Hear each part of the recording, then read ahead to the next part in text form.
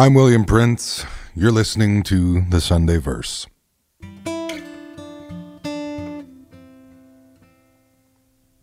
Welcome back, everyone. I'm here with Julie Penner, coming to you from the Song Shop in Winnipeg, Manitoba.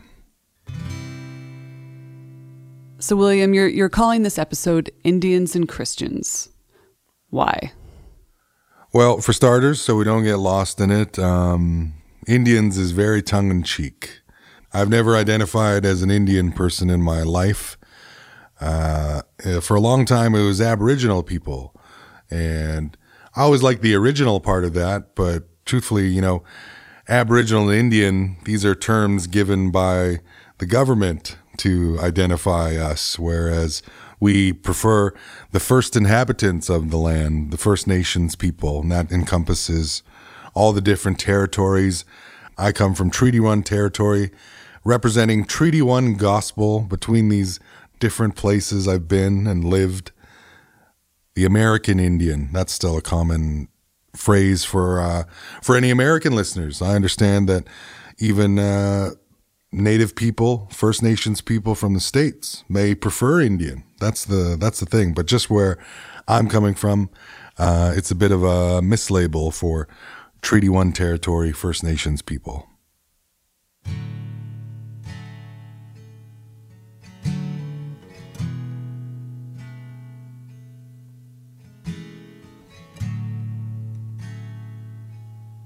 I think I'm feeling protective. I am anxious. I'm truthfully anxious to put it into the world to be listened to. There's always a negative stigma that comes with gospel music itself, because there's a lot of deep-rooted shame and guilt that comes with religion, and that's like where the songs are coming from. And for a long time, I lived in that guilt and shame, and it worked. It was like, oh, you're doing wrong by the architect, and the headmaster says, like, there's an obedient relationship that you can have with Jesus, with faith and whatever it is you choose. But I think because this record stands for so much, and it really does represent one of the truest forms of me, like, that's where the nervousness is coming from.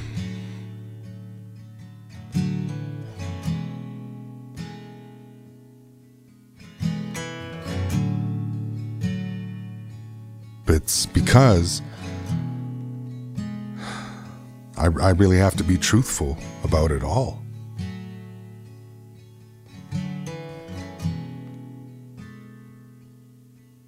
Does it feel vulnerable?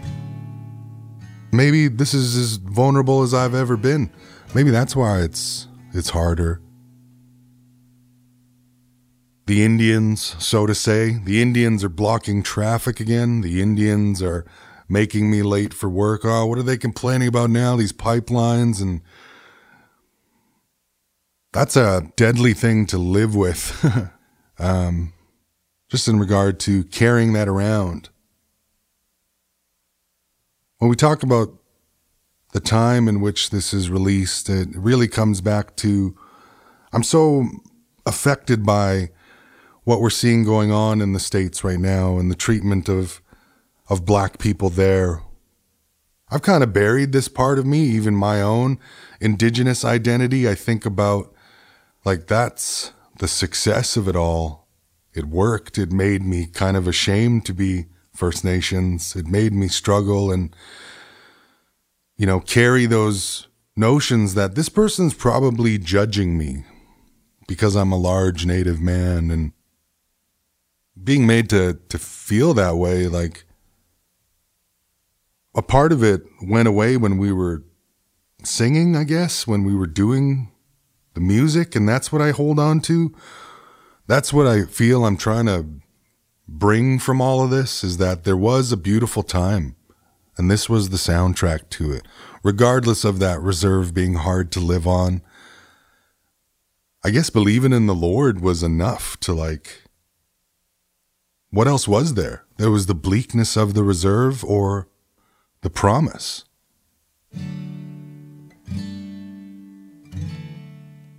So I see why it works. But like, why should I apologize for that? Why should I feel nervous about that when it's maybe the purest, best part of me? I was a dorky kid. I loved being early and setting up the guitars and doing all that stuff. That was... Like for church. Yeah. Yeah. That's what church was to me. It was community. It wasn't a place to show me I wasn't doing well enough. Man, you get enough of that in the real world.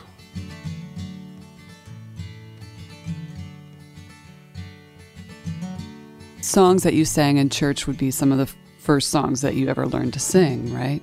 Yeah. I mean, church, I grew up going to church.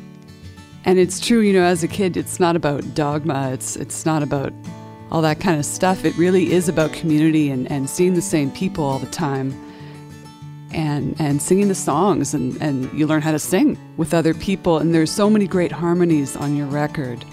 It's one of my favorite things about your new record is all the backup singers all singing together. It makes you feel like you can hear all the people in the room with you. And it's a really comforting feeling. That's the beauty of it too, is that this is the first record made that way, where the one take was even more important. We were a band doing this together at the same time, just like it would have been there.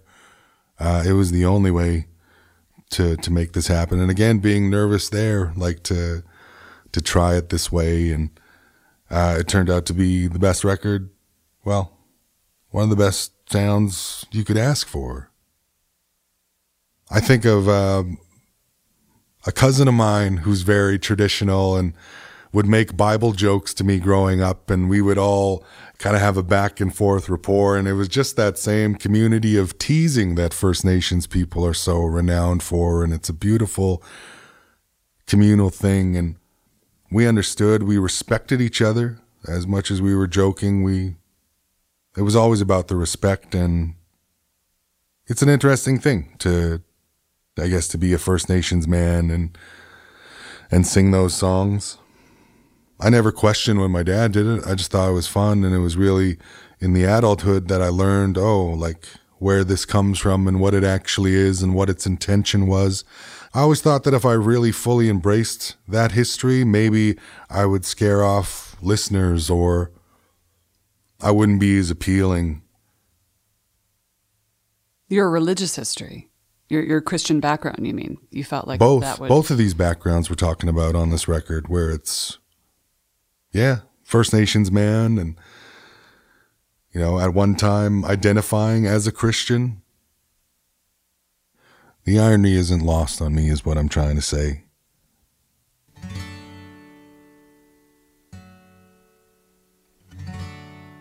I guess it's my own detachment from the place. I went to the reserve at a younger age. I didn't grow up there from day one. And I didn't have to stay there as long as some have, living under the conditions. And we were doing the best with what we had. And at that time, it was this music.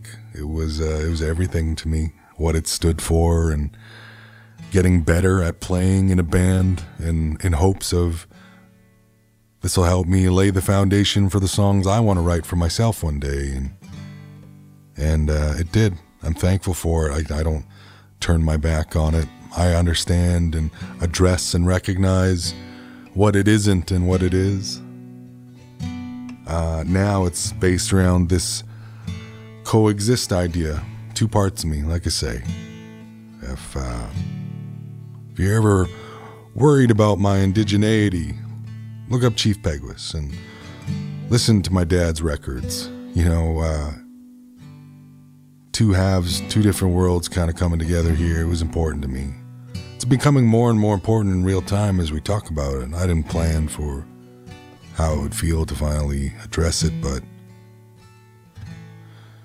when I think about it, the music itself, it still rings in a way that brings me joy, so much so that I reverted to it in this time of crisis and dealing with my anxiousness, I worry as is.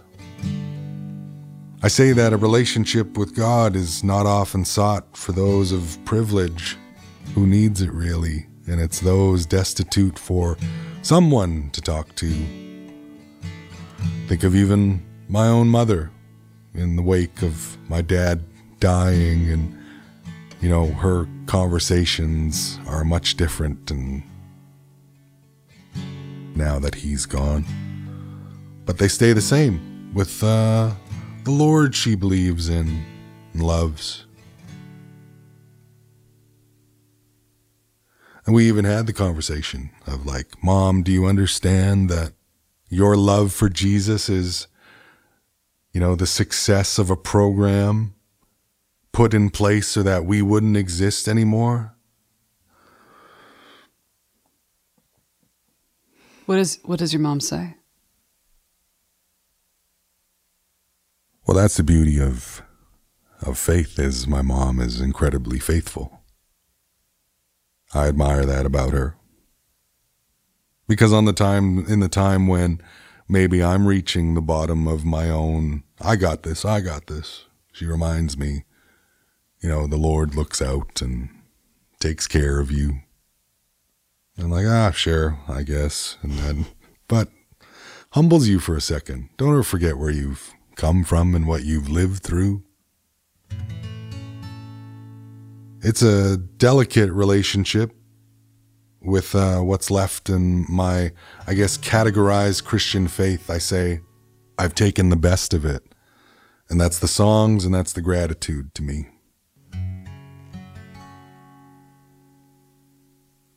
The song that we're going to feature in this episode is called All His Children, and it was a big hit for Charley Pride. What do you have to say about Charley Pride? He was one of your family's favorite artists when you were growing up?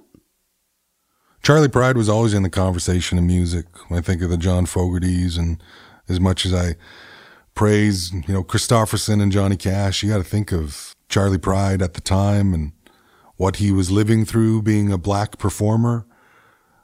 I think of how that song lived with my dad so much. He would always sing that undeniable chorus. It was so beautiful. And I would find myself, when I just felt like singing nothing else, like I would go back to these songs that are on this record in a way, just to warm up before a show. And this song especially is one that I'm proud of. I'm proud of what the reaction would have been if my dad got to hear these songs. I think we did a great job. But Charley Pride, and I drew these interesting parallels to my own journey. Like I received a number of comments in the beginning of my career where it's like I heard you somewhere and I looked you up and I was blown away by the fact that you're First Nations from here. Again, that whole, wow, he's great for a native guy. And I was reflecting upon how when people would hear Charley Pride on the radio and then go to one of his concerts and be totally struck that a charming, strapping black man would come out and sing with that voice and command the audience. And that's in days when racial issues were more strained than like we said, were they more strained?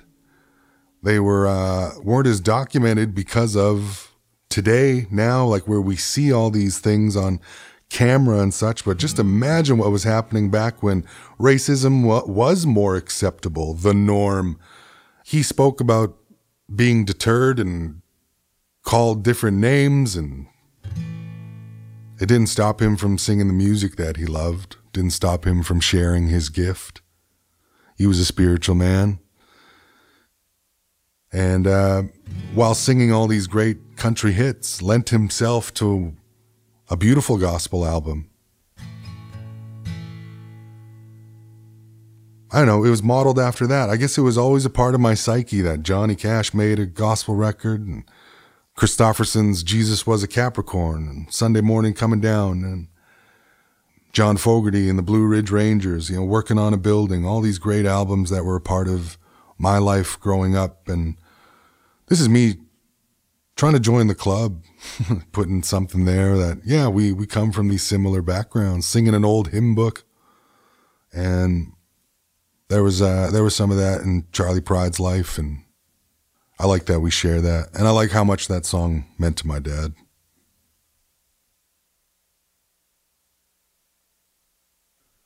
Thank you for listening to the Sunday Verse. From my new album, Gospel First Nation, this is All His Children.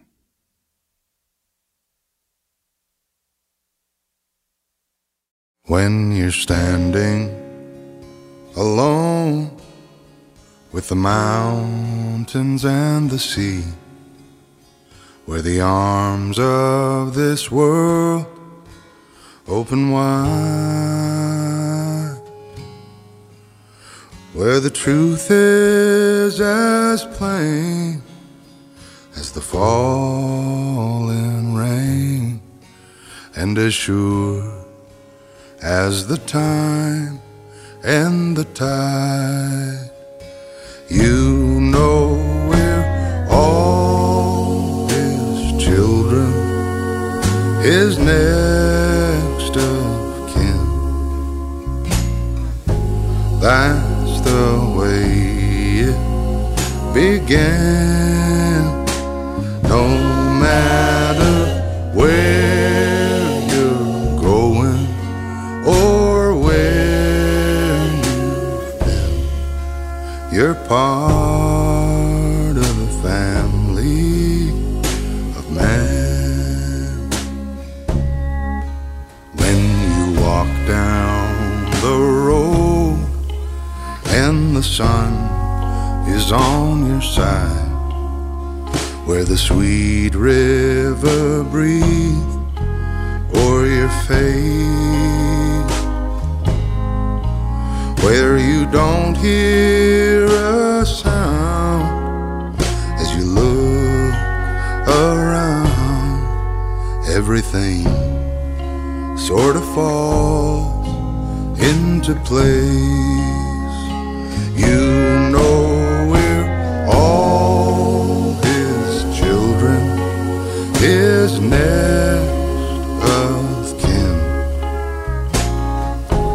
That's the way it began. No matter where you're going or where you've been, you're part of the family of man.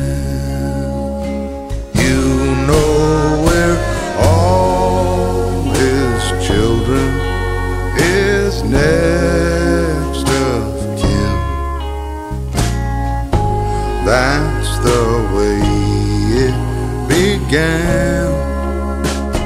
No matter where you're going or where you've been, you're part of the family of man. You're part of the family